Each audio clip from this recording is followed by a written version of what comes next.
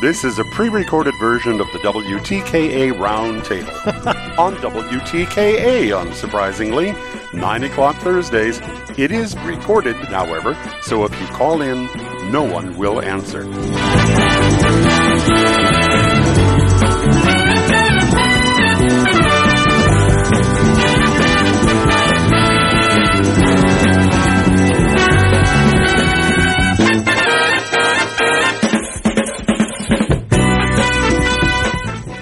Back, folks, here on the Michigan Insider Sports Talk 1050 WTKA, online at WTKA.com. Sam Webb, Mr. Ira Weintraub on the other side, and the band is back together. The boys are back in town. The MGO Blog Roundtable crew is here. Been looking forward to this like I do every single week. Joining us, the man that started it all at MGO Blog, Brian Cook. Brian, how are you this morning? I am not well. You're not well? No. We'll find out why coming up. We have Seth Fisher with us as well. Seth, good morning. How are you? I want $5,000 to show up to this, Sam. Are you a 5-star recruit? I am. I am a 5-star radio recruit, and I demand my $5,000. That's what Ohio State's paying. That's what I want. If you think, the Ohio State's paying that, I got news for you. Seth. All right, Craig Ross, how are you? I'm good. You know, the other thing I saw this week was not just $5,000 to go to a place if you're a top recruit, but schools are giving kids money not to go to other places. Yeah. And so, in other words, you go to, let's say, Ohio State, and you get your $5,000, and they say, we don't want you going to Michigan. Here's another $5,000. So, that's being reported. That seems a little foolish to me. Because they could take the 5,000 and still go on a visit. What are you going to do? Yeah, what are you going to do? Yeah, I mean, you can't get the 5,000 back. Can't report the kid. Yeah. So it seems like a good hustle to me. Anyway, we will talk about that. We will get into what Gene Smith had to say to Congress. Congress, by the way, basically the message to college football is your mess. You clean it up. We aren't going to bail you out. That was a big takeaway for me. But let's talk about this game. What's the temperature on the blog, Brian, amongst the people? Because we've sensed here not widespread panic, but there's been some panic, which I'm a little surprised by. What's the temperature on the blog, and what was your take on the game? It's chaos. It's terrible. People are eating each other. It's like a zombie apocalypse out there on the message boards. It is. It's a debacle. I mean, no, it's people have some concerns. I don't know, man. We talked about this on our podcast on Sunday, and I went back and and Seth was like, Barnhart ran his route like too deep, and Johnson didn't run a very good route. He kind of gave up on it, and I was like, that's garbage. And then I looked at the film, and I was like, actually, maybe he's got a point. So it was an off game because in addition to the 3 interceptions, there's the missed throw to Morris, and there's the flea flicker, which is more of a. If you saw that ball land, you thought the defensive back had more of a shot than the wide receiver. So it wasn't just the interceptions, but when you do go back to the interceptions, like I do think that there is a different world where the first 2 are complete, because Barnhart gets beat on the first one, and then Barnhart is in the end zone. So I don't think JJ's throw is exactly what he wants it to be because of the pressure, and then you get the guy kind of drifting back off Barnhart into the throwing lane. So when you get in the red zone, that precision becomes very important. And then on the second one, the different routes that Wilson and Johnson ran really kind of leap off the page. So it kind of felt like Johnson felt like the defensive back had inside leverage on him, so it wasn't going to come to him. And so he just kind of was like, all right, well, this isn't going to be me. It's going to be Wilson. And that was probably the right read on the play, but the ball came to him anyway. At the very least, he should have been in a position where that wasn't going to be an interception, I believe. What did Al say about this? So the first interception is funny. Al and Devin, they kind of agree and they kind of disagree on what happened as far as Barnhart is concerned. But something was wrong with Barnhart. So you zone on the front side, man to man on the back side. And he said, look, Roman's the primary on the play, and it's a good call if Barnhart either does what Devin says he was supposed to do, and he said it's a stick route. If he sees man, he's supposed to clear out. Or Al said, I don't know that he necessarily is totally to blame. It might be a structural thing where they, from a scheme standpoint, they gotta draw it up something different to clear that space a little better against the defense like JJ saw in this play. Either way, they said, look, this is a Barnhart issue. Maybe not his fault. It could be the fault of the design. But also, there is also the issue that ball hits the defender in the chest. And what it should be doing is it should be something that Roman Wilson in the back of the end zone has to reach up for. Mm-hmm. So the throw there is not exactly what you want. I am heartened, by the way, to know that Devin and Gardner and Al Borges are kind of like, I don't really know what's going on here, because that's my life. Well, Sharon said after the game there was a spacing issue. So the spacing issue was clear. It's clearly a Barnhart thing. Now, why there was a spacing issue? Did he just run the route wrong? Or is that on coaching where they say, hey, look, we gotta fix that in the design? Well, the point I think that you just nailed is that when you look at JJ and you say, okay, man, that's not totally on you. Plus, it was a great scheme. They had great individual play. They allowed the defender to play two guys. It should never happen. So you give him a pass. The second one, they ain't give him a pass on, because on that play, he's got to go to Roman. Yeah, he does. Roman is the alert on that play. So you gotta give it a glance, and you see if he's clearly going to beat the guy. Like right when you give it a glance off the snap, he never looked at Roman.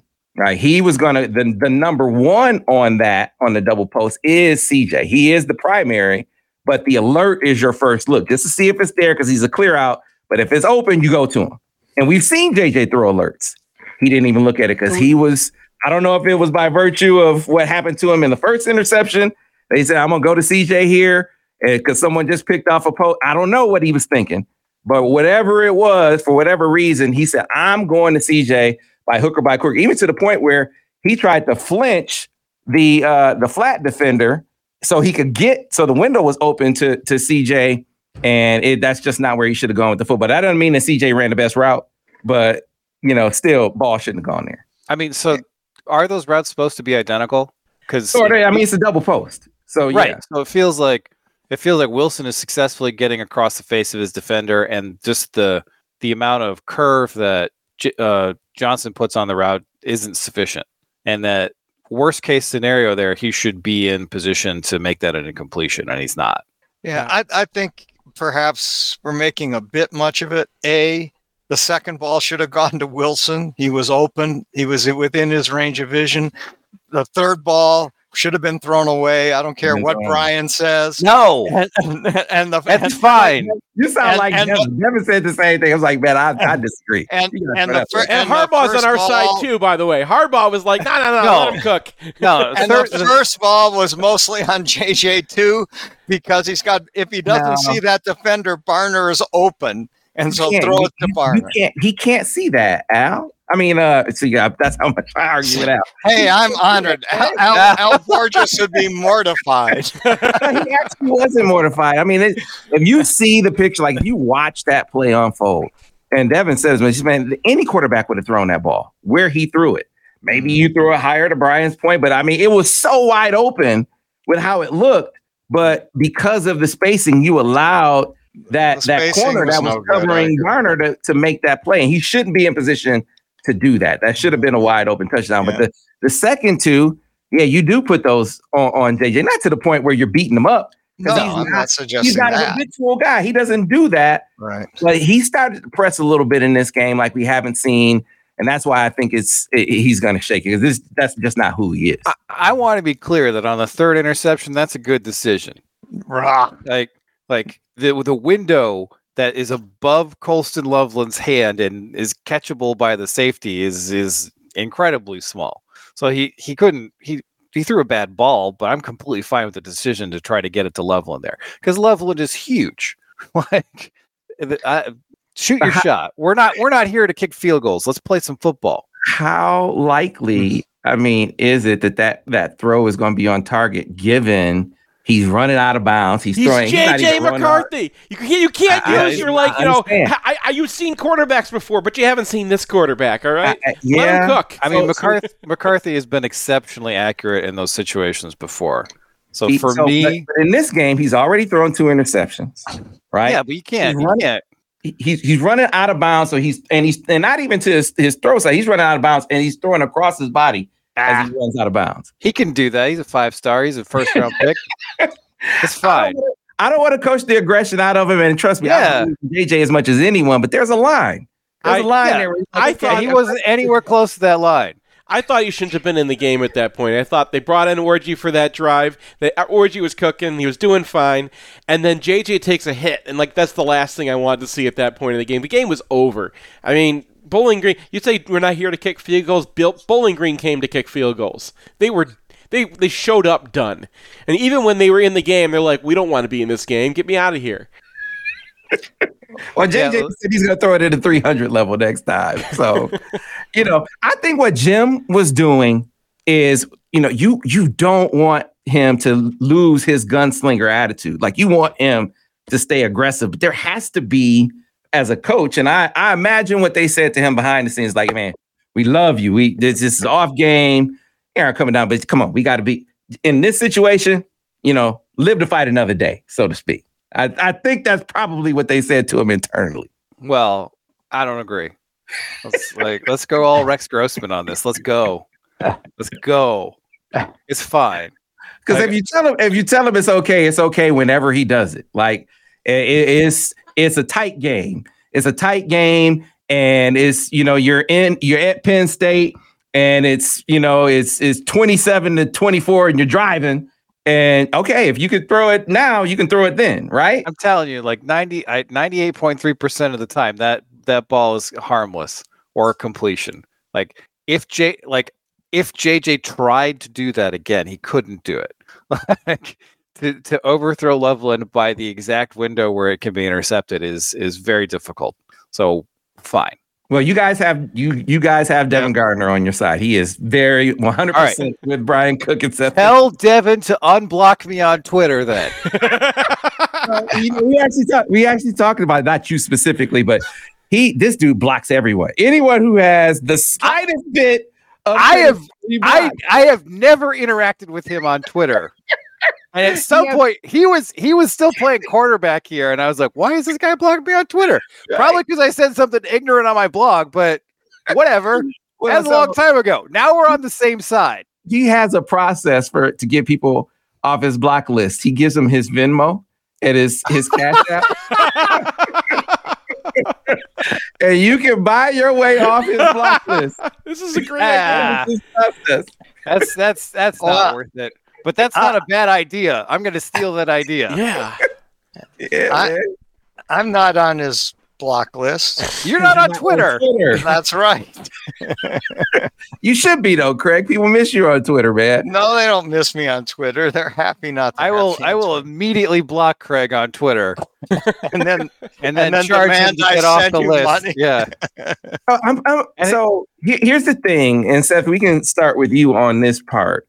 We're talking so much about JJ and it being an off game, clearly an off game. I think any concern about it is overblown, because this is not him. This is not who he is. As a quarterback, he'll bounce right back.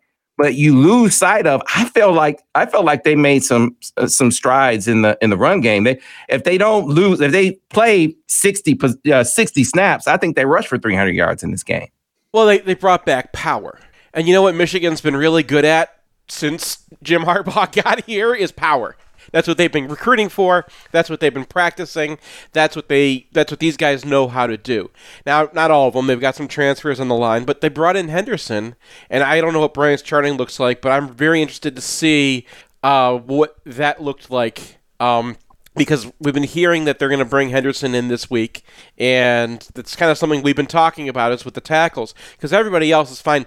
If you got Zach Zinter, you got to be running power, man. Like you're just going to be blowing guys off the line. And as soon as they did that, they were fine at it, and they were great at it. And Bowling Green had no shot, and that works against every single look you give them, except for throwing 9 guys at the line of scrimmage, that works. And that running game is what we thought it was going to be. Well, I thought it was interesting. Go ahead, Brian. I thought it was interesting last week is that I think I charted about 40% of their plays that weren't dives and the like were outside zone. Yeah. And they ran one in this game. They picked up a couple yards on it because a guy got in the backfield, and Max Bredesen did work on that guy. But Corm had to cut back into a bunch of traffic and didn't get very much. And then they dumped it out of the playbook. Like, I think the next time they ran an outside zone was when Orji came in the game.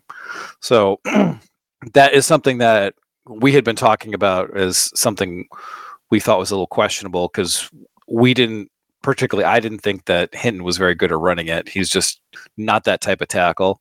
And you have Keegan, who's also kind of questionable in terms of his lateral mobility, very good in pretty much every other aspect of the game.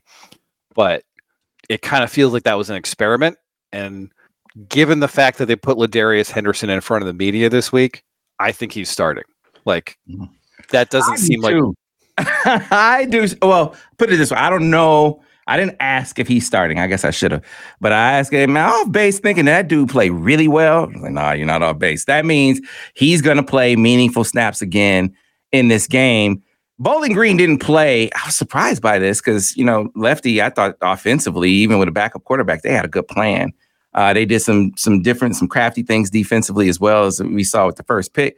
They didn't play up front the way the first 2 teams played. So I think they left themselves susceptible to Michigan's strengths. I mean, they came out the gate with a counter, and it hit like, game busters, and they countered them left and right in this game. So, I felt like they got into a groove there. I liked their usage plan for Donovan.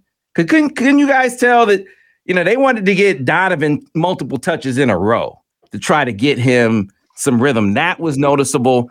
And then Craig, Ladarius Henderson, I could feel him out there.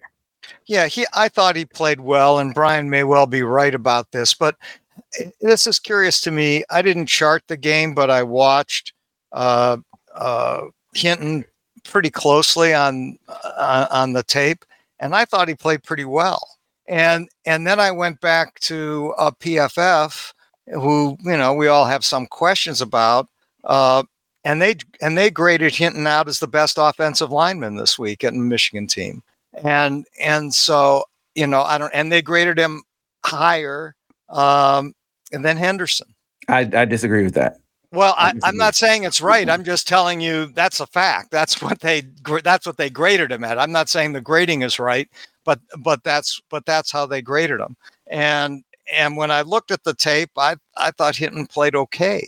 And so I don't know. And as Brian says, they got away from outside zone. They didn't run any of that or very much of that, and it may not be suitable to Hinton and Keegan. I think that's a very reasonable point, but I don't know. I don't know what's going on there. Obviously, the program seems to want to see if Hinton can play.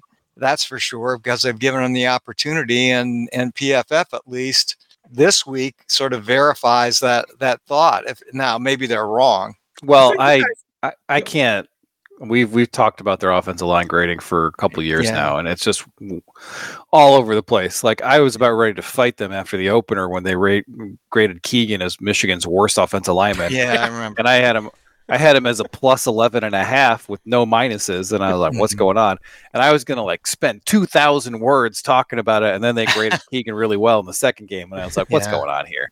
Like, he's the same player, and I mean, last year they had Trevor Keegan as a run blocker rated behind 6 different Michigan State offensive linemen. Yeah. And 6 different Iowa offensive linemen. Iowa was 127th in yards per carry last year. Like, there's just like some of it just doesn't pass the sniff test. You wonder if they have different people watching. I'm sure they do. I mean, how could it not be the case, Sam? So you're not getting one person doing an evaluation. Right. You're probably getting thousands or hundreds of people doing these evaluations. I mean, I take them pretty seriously when it comes to stuff like pass rush and coverage and quarterback stats, but their offensive line stuff is just, I don't get it.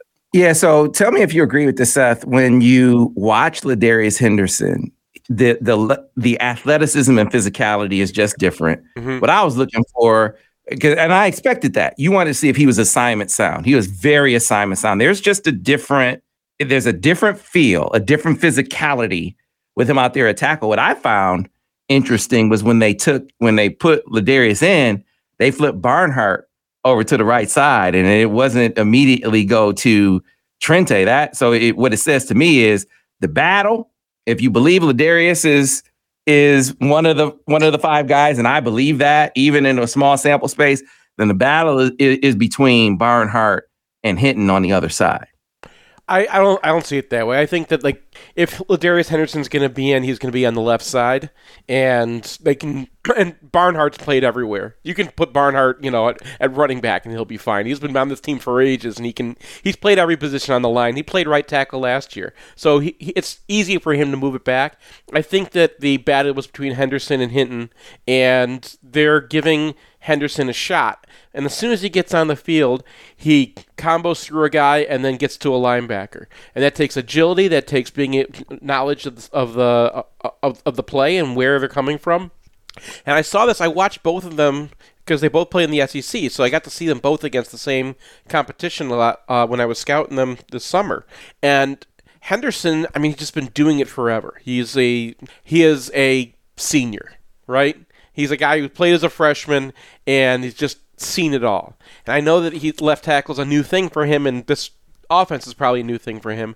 But he's just got that senior, I'm not worried about it. I know what I'm doing out here. And Hinton looks like a freshman. I know that he's the same age, technically, right? But, like, he has so much potential. And Brian's right. Like, you see him struggle a little bit on outside zone, because it's just not who he is. It's not how he's built. He's a humongous offensive lineman. And I think that they were hoping, because Hinton has that ceiling, that they could get that out of him. And I'm guessing that what they've seen after these few games is, okay, you got to give Henderson a shot now, because Hinton is not taking off like they'd hoped. So what do you think? So again, I guess the premise of my question is, if you believe that Henderson is one of the 5 guys, then are you saying that you think Barnhart is the other tackle, or do you think there's a battle there for the other tackle? I think Barnhart's number 1 to them, and number 2 question is between those 3 guys. I don't know why Trente Jones isn't part of that conversation, but they brought in transfers, and the transfers want to play. I get that. But they're gonna have to roll with somebody, right? They used 3 games already. Now we're getting to the Big Ten. Rutgers is a serious defense with serious defensive ends, and they're going to do some funny things to us. Schiando's not going to hold it back like BGSU was. So, we're going to need to see it this week, and these guys are going to have to be ready to play with each other. And I think what it comes down to is Zinter's used to playing next to Barnhart, and that's probably your best right side. And then the question is, who's going to be your left tackle? And Henderson's probably your left tackle. Yeah, I agree with that. Brian, you agree with that? I mean, the way this went down is a little bit odd, but I think it's telling that they put him in, after the first drive of the second half, and then put him in front of the media, right? Like, that's not, this guy's going to be a backup for this upcoming game. And the thing that really jumped out about Henderson, other than his play, is that those arms are indeed freaky long. Yeah. Like, so he might not have tackle height, but if you're talking about, can he keep guys off? Can he pass pro? I think he's got upside there. And he's done it a little bit already in his career. He's a really personable guy. Like, there's a video of him talking about what he needed to do to become a D1 prospect in high school out there, and he just really comes off as a really likable dude. And so I think he'll be thrown in the deep end here if he's gonna play a lot against Rutgers, because they didn't really give him a ton of warm-up snaps with the first team. But I think they really saw Hinton's potential, and I just think it's going to take maybe a little bit longer to unlock that. Yeah, I have to think that that's probably right. We'll see, but I think that's probably right. I mean, they still can redshirt Hinton. Yeah, I believe, and it may be that, I mean, that's a smart kid from a smart family, and it may be that they can see the longer term, and that maybe they see him as, an NFL player, but not right now. So let's stretch it out. And so they play him now to see where the issues are, and then next year they move forward with him. Incidentally, one of the better mock drafts that I saw, which came out, I think, yesterday, doesn't have any Michigan players in the first round, including JJ. In the second round, they've got Corum and Jenkins, and that's it. So you have to wonder exactly, although this is probably ahead of ourselves, but we have to wonder exactly who might come back next year for Michigan. It isn't clear to me right now that the NFL is clamoring for Michigan players except for Jenkins and Corum. Switching gears over to the other side, great segue, talking about Chris Jenkins. What did you make of this defensive effort on Saturday, Craig? It was just, it was very good. The defensive tackles were phenomenal again. Cam Goode had a pretty good game, I thought. And there's a question right now about whether Mason Graham is healthy this week. I don't know if you guys know anything about that. I mean, I don't think the program has said anything. No, they haven't. There's some rumor. Someone came in asking us about that. I'll check on it, but I certainly hadn't heard anything before the rumors started popping up on message boards. Yeah. But when these things start happening, there's usually fire to that smoke. So I'd expect Graham to be out this week, I would imagine. Yeah, that's what I'm expecting too. I don't think Rutgers has a great team on offense. I think they're very tough on defense. But I felt that the interior defensive lineman for Michigan have probably been the strength, if anything, of this team so far this year. They have depth. I mean, even if Mason is banged up, provided it's not this huge catastrophic injury, they can withstand him being hindered.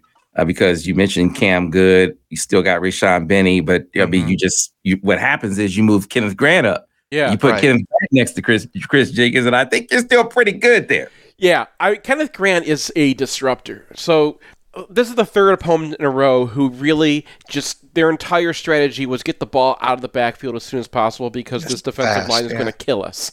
And they were right. There's a play early in the game where Michigan has Colson just step back, and even if they're not looking at him, he's not even being read. It's not even an RPO. He's just dropping back into coverage, and Michigan's going to sit there with a light box, 2 fewer guys in the box than Bowling Green has, and they're using their quarterback in the run game. They have a read on that play, so it's 8-on-6, and Michigan crushes them, and they stop them for 1 yard. Or 0 yards, I think, on that one. And that's what this defensive line's been doing. Mason Graham, all respect to Jenkins, who had an amazing game. Graham's their best defensive lineman. Graham might be the best player on this team, or at least on the defensively on this team. And he's going to be a big loss regardless. Kenneth Grant is he's ridiculous, man. Like there's just no way a guy should be able to move like that. And Ryan mentioned Ladarius Henderson with the long arms. That's a huge deal with a defensive tackle, because an offensive lineman who cannot get into the chest of the guy he's blocking has no control over that guy. And you saw a couple plays in this game where Grant just throws the guy down and runs by him, and he accelerates so fast they can't even hold him. And Bowling Green, no one was calling any penalties in this game, and they shouldn't be. Everyone wanted to get out of there. But Bowling Green, when they got ripped by, Graham usually would get tackled, or Benny would get tackled, and that's what happens, right? And they couldn't even get to Grant. He's just so fast. But, he still makes mistakes. It's going to feel a lot different than Mason Graham. They might get gashed once or twice because, he gets in the backfield and isn't in his lane. But it's just, there's no answer for that. He just destroys any blocking because there's, they slant this guy, and he's past you before you're even out of your stance. Yeah, the other haven't mentioned him. I don't think he only had 7 snaps this week, but I think they were a decent 7 snaps. Was Trey Pierce, who's a true freshman who looks like will have some future in the program, because I think from what we've seen of him so far, he looks pretty good. Yeah, I wouldn't skip past Benny though. He's really no, I'm not skipping past Benny. No, but I'm just saying they actually have more depth than Benny and Goode, because Pierce also has been playing some and has been playing some. Yeah. Yeah, I want to branch out and talk about some other stories in college football, college athletics on the other side. But a word about Rutgers, guys, before we move on. I mean, 3-0 team. They, Schiano seems to be improving the program. Brian, what do you think of the Scarlet Knights? Well, it's going to be hard for them to move the ball with Wimsatt.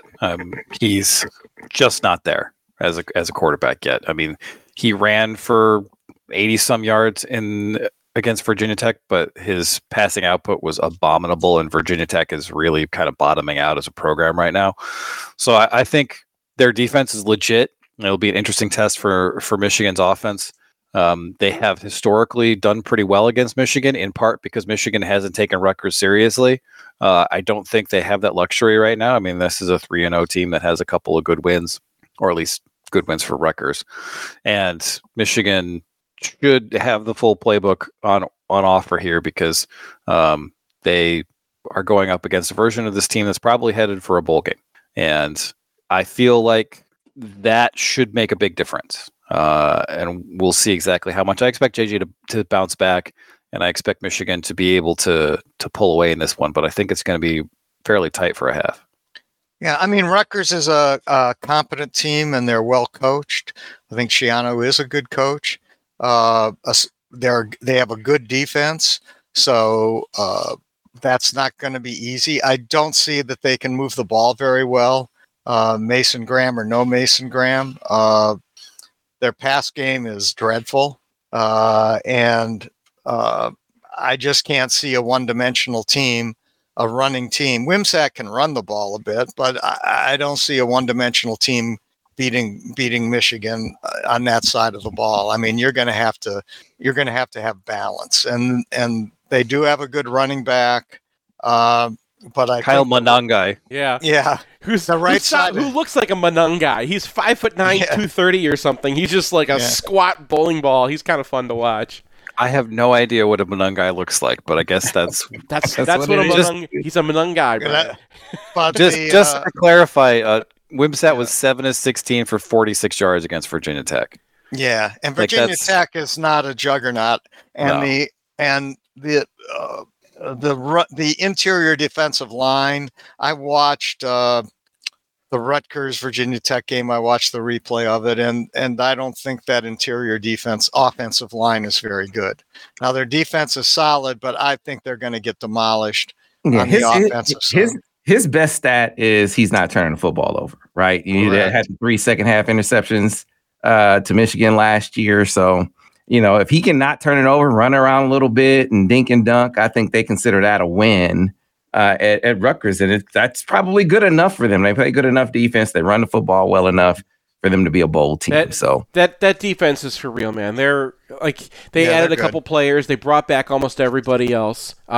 They've got guys who were starting last year who are now on the bench because they brought in better players. And Michigan really did struggle to move the ball against them. I know the receivers didn't help their quarterback out last year, but he also had, if you're having to throw the ball to receivers and they're dropping them, the defense is making things at least a little bit difficult. They play a very sound defense. Schiano's defenses, and the way to break through them is a way that Michigan doesn't typically like to do, which is let your guys go up and get it. You have to go up and beat these guys. They're going to put their safeties in one-on-one coverage, and they're going to. I want to see this time. You gotta use Tyler Morris, get him running in space a little bit. But, if Roman Wilson's open, man, throw it to Roman Wilson and put it up there and let him go, run underneath it. That's the way I think to beat these guys. Their defensive ends are great. I think that Brian still hates former Michigan player Aaron Lewis because he can't. He was extraordinarily. He was one-dimensional last year. Yeah, and he's really a very come good around. pass rusher. and Barnhart gave him the business last year. Yeah, as on the ground. So I'll be interested to see that. He's definitely come around as a run defender this year. So he can improve a lot and still not be an asset for the Rutgers in this also game. the offenses that Rutgers has faced this year are not very impressive. Virginia Tech, I don't think people realize how bad Virginia Tech is. They could be maybe the worst Power 5 team this year. All right, so Gene Smith, I think we need to at least make mention of that and make mention of the continued appeals to Congress, and Congress seems to be like kind of SOL there, pal. SOL there, college football. What are you going to do? Fix your own mess. So I don't think you can look for an investigation in Ohio State there, Seth. I mean, we have the athletic director admitting that it's standard operating procedure at Ohio State to pay players $5,000 to come and visit. Now, if the level of investigation is if players get a cheeseburger, we have to investigate this, then I think that the AD telling the United States Congress that they pay players $5,000 to come visit warrants an NCAA investigation. Am I wrong? They like Gene Smith. They don't like Jim Harbaugh for whatever reason. So they have an axe to grind with Jim Harbaugh. So if we still need to convert anybody, please pay attention to this stuff. Because when Gene says that, people are like, oh gosh. But like the reality is everyone's like, man walks on moon. Right? Like this is, we've known this stuff's been going on for ages, and we know like how they use credit cards and how they use the shoes and the system. They've been doing this stuff for ages, and they've been doing it so blatantly that their rivals all know how they do it. And I think the energy is better spent figuring out how you're going to pay Bryce Underwood. Let's figure that out. Let's figure that out. I say send him on a lot of visits to Ohio State. Just like take 10 visits to Ohio State, Bryce. Convince them that you're super interested. Can you imagine how much money Michigan would have shelled out to Underwood already if it took $5,000 to get him on campus? That guy was set for life. Guess where they are, trying to figure out how players are going to get paid? Colorado. Right? It's just there's nothing like that's going to be another question as we go out. Think about phenomena in college football. Is there anything comparable to what we see going on out there? Yeah. Right? I mean, remember Furby? Or Beanie Babies. Oh, I was talking about in college football. No, but what I'm saying is that Beanie Babies can't block either. But that's kind of the point. Okay. They are not a flawless team by any stretch. They're going to get hammered in the and they're probably going to get hammered. And people, the media and recruits and Wu-Tang Clan and Lil Wayne and The Rock, they're all still going to go. They're all still going to be out there. No, as soon as Colorado drops 2 games, it's going to be like, Dion who? I don't remember you. Back on radio in about 30 seconds, guys. They should have lost to Colorado State. They should have. Yeah. They were outplayed by Colorado State. Back up, Mike Norvell.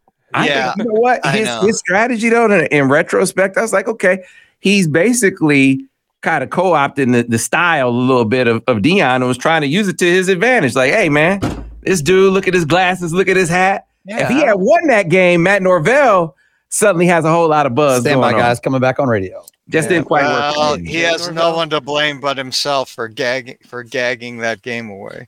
But because Colorado State had that game. We are back on radio in 5, 4, 3. And we are back, folks, here on the Michigan Insider Sports Talk 1050 WTKA online at WTK.com. So, Ohio State, anything that goes on with the Buckeyes, we got something to say about it, right? And especially when this as significant as Gene Smith testifying in front of Congress. Ira, can you find out what the congressman said to college football real quick? You pulled it up the other day about, hey, go clean up your own mess. I mean, be careful to treat the United States Congress as like one voice. I mean, this is not the most agreeable group of people. So here's what we know, though. There has not been enough support to do anything as of yet. It would seem to me that the voices that say that we aren't going to do anything are probably more based in reality than any voice that says they are going to do something. But Gene Smith, he steps in front of Congress and say the going rate for visits is $5,000 for the top guys. And so, Seth, it seems you interpreted that as Ohio State's paying the top guys $5,000. I think Ohio State's paying top dollar. I think that it depends. It's the going rate is not like, okay, everyone $5,000. It's how much do you need to like come see your campus? And if you are Ohio State and you have to walk around Ohio State fans and you have to be on that dump of a campus and see the color gray everywhere, then $5,000 seems reasonable. I mean, I'd pay me $5,000 to go to Columbus, I would do it. I don't think everyone was paying $5,000. I think that I love that he said it out loud because like this is just the stuff I've known for 10 years. That level kind of things go on because I heard about Thad Matta doing that thing. I think that's probably more for some recruits. I think that it's probably that players got it around that you could like charge $5,000 to Ohio State, and so I'm sure some players took him for a ride. So is Jimbo Fisher under investigation, Seth? No. So. No. And Nick Saban called him out. These guys, Nick Saban called him out. Come on, man. The NCAA does not. The NCAA does not exist, and anyone who's still trying to convince themselves that it does is fooling themselves. Let me tell you what happened in Congress, though. Congress saw that a lot of different states are passing a lot of different rules. When that was hot, Congress said, look, this is going to be ridiculous. We can't have every state pass their own rules because all they're going to do is create whatever rule is good for their in-state university. Because everyone's got a political motivation. And like if you say, all right, Texas is going to win a national championship because we're going to have 3 times better players than everybody else, you're going to win some elections in Texas. So that was what they were worried about. And they were also worried about the players being exploited. The people who are serious about this. And when I talk about the people who are serious, I'm mostly talking about the Congressional Black Caucus. Because this is an issue that they were taking up, that they understood, and that they were going to get involved with. That kind of lessened as the story lessened, as the NCAA kind of backed off and said, whatever, you guys do this, there wasn't as much of an immediate need. So now the need is let's have the same laws across all the states. That is going to take a long time. That's going to be a big negotiation. In the meantime, everybody wants the political issue. So they're going to grandstand. They're going to invite Gene Smith. They're going to have, this bill's going to be written, this guy's bill, and this bill's coming out, and everyone's going to get their name on a bill, and some of them are just going to be bought and sold by the NCAA, and some of them are like, Ted Cruz is going to have a bill. It's going to be whatever the NCAA paid him to say, because that's who Ted Cruz is. Everybody else in Washington is doing their own thing. When you get a serious one, I'll let you know. But you'll know because it is going to be talking about having all these different rules among the states and saying, let's have one set of rules that makes sense, that protects rights, and it's going to be as minimal as possible. Because it's not about you go clean up your mess. That's what they're saying right now. It's about we don't want states passing rules that's going to end up throwing way too much of our economy into college football. Yeah. So far, that hasn't been so good as far as college football is concerned because Congress, for all the grandstanding that you just highlighted, I don't think it's grandstanding by all kinds. Like Cory Booker, I don't think it's grandstanding. I mean, he's a former college football athlete, right? He's like, okay, I see the need there. And what caucus is he a member of? I mean, I don't want to get. I don't want to turn this into a political discussion because I'll start hearing about it in the comments. But yeah, it's an issue, a real issue for a contingent, not for a collective or a consent. I mean, it's just not for enough of them. So we got to figure out how to survive and thrive given the environment that Gene Smith maybe kind of lifted the veil from. I actually don't even think there's a veil there. I think he's kind of saying what we already knew. So, fellas, Michigan State, how much worse is it going to get, Brian? I mean, what do you mean will there be administrative heads that role? Because man, these people, they keep misstep after misstep. Why not just wait for the hearing to fire Mel Tucker? Because at least then you have plausible deniability about, hey, we just found out about this issue. We didn't know. We were just going to let the process play out. Now you can't even say that. Well, you're asking me to explain the actions of Michigan State administrators.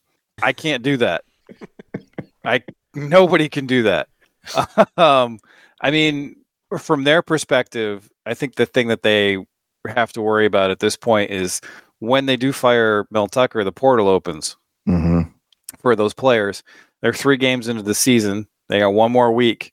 And then there might be some guys who are like, I can go somewhere else and preserve my year of eligibility if I go now.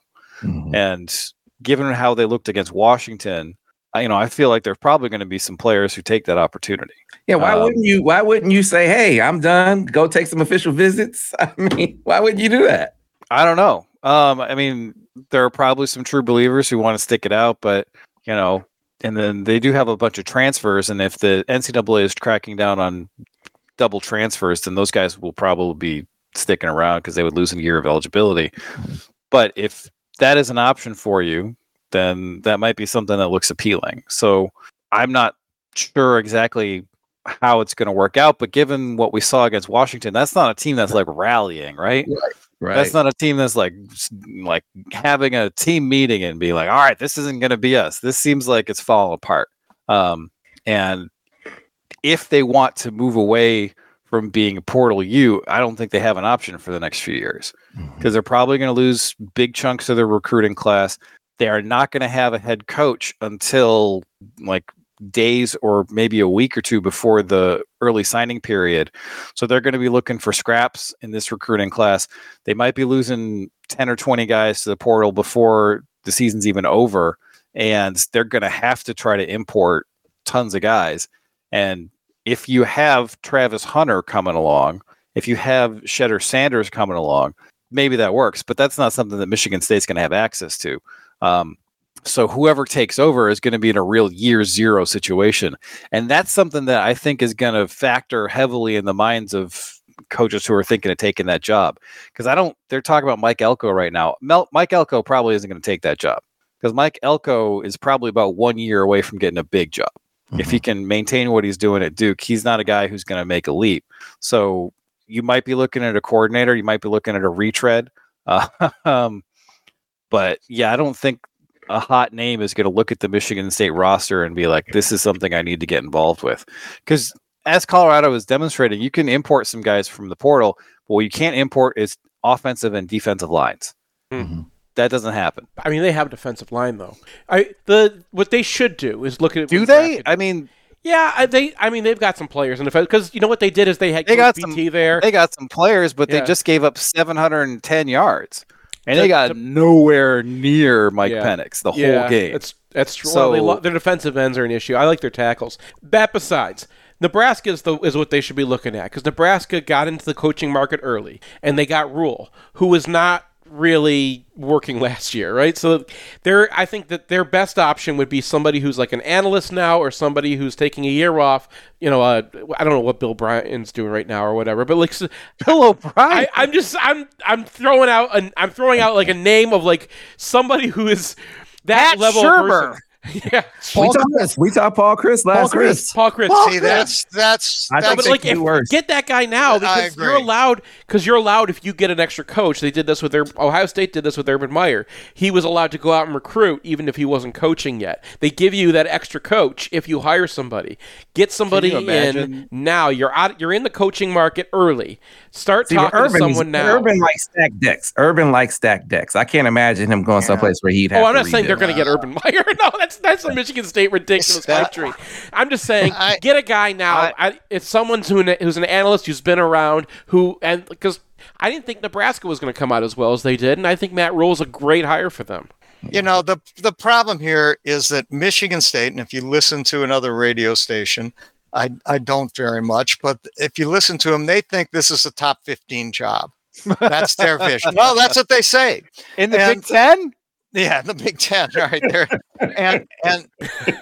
And maybe, I'm not saying that maybe someday it might not be a top 15 job, but right now it's nowhere close to a top 15 job. That's delusional.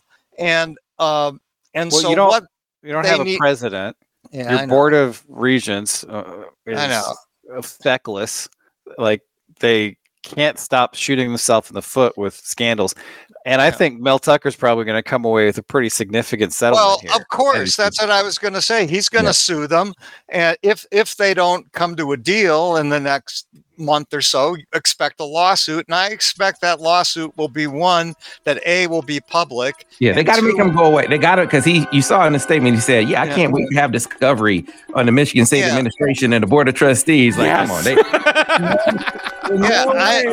that happen, right? So the one thing Mel Tucker and I agree on.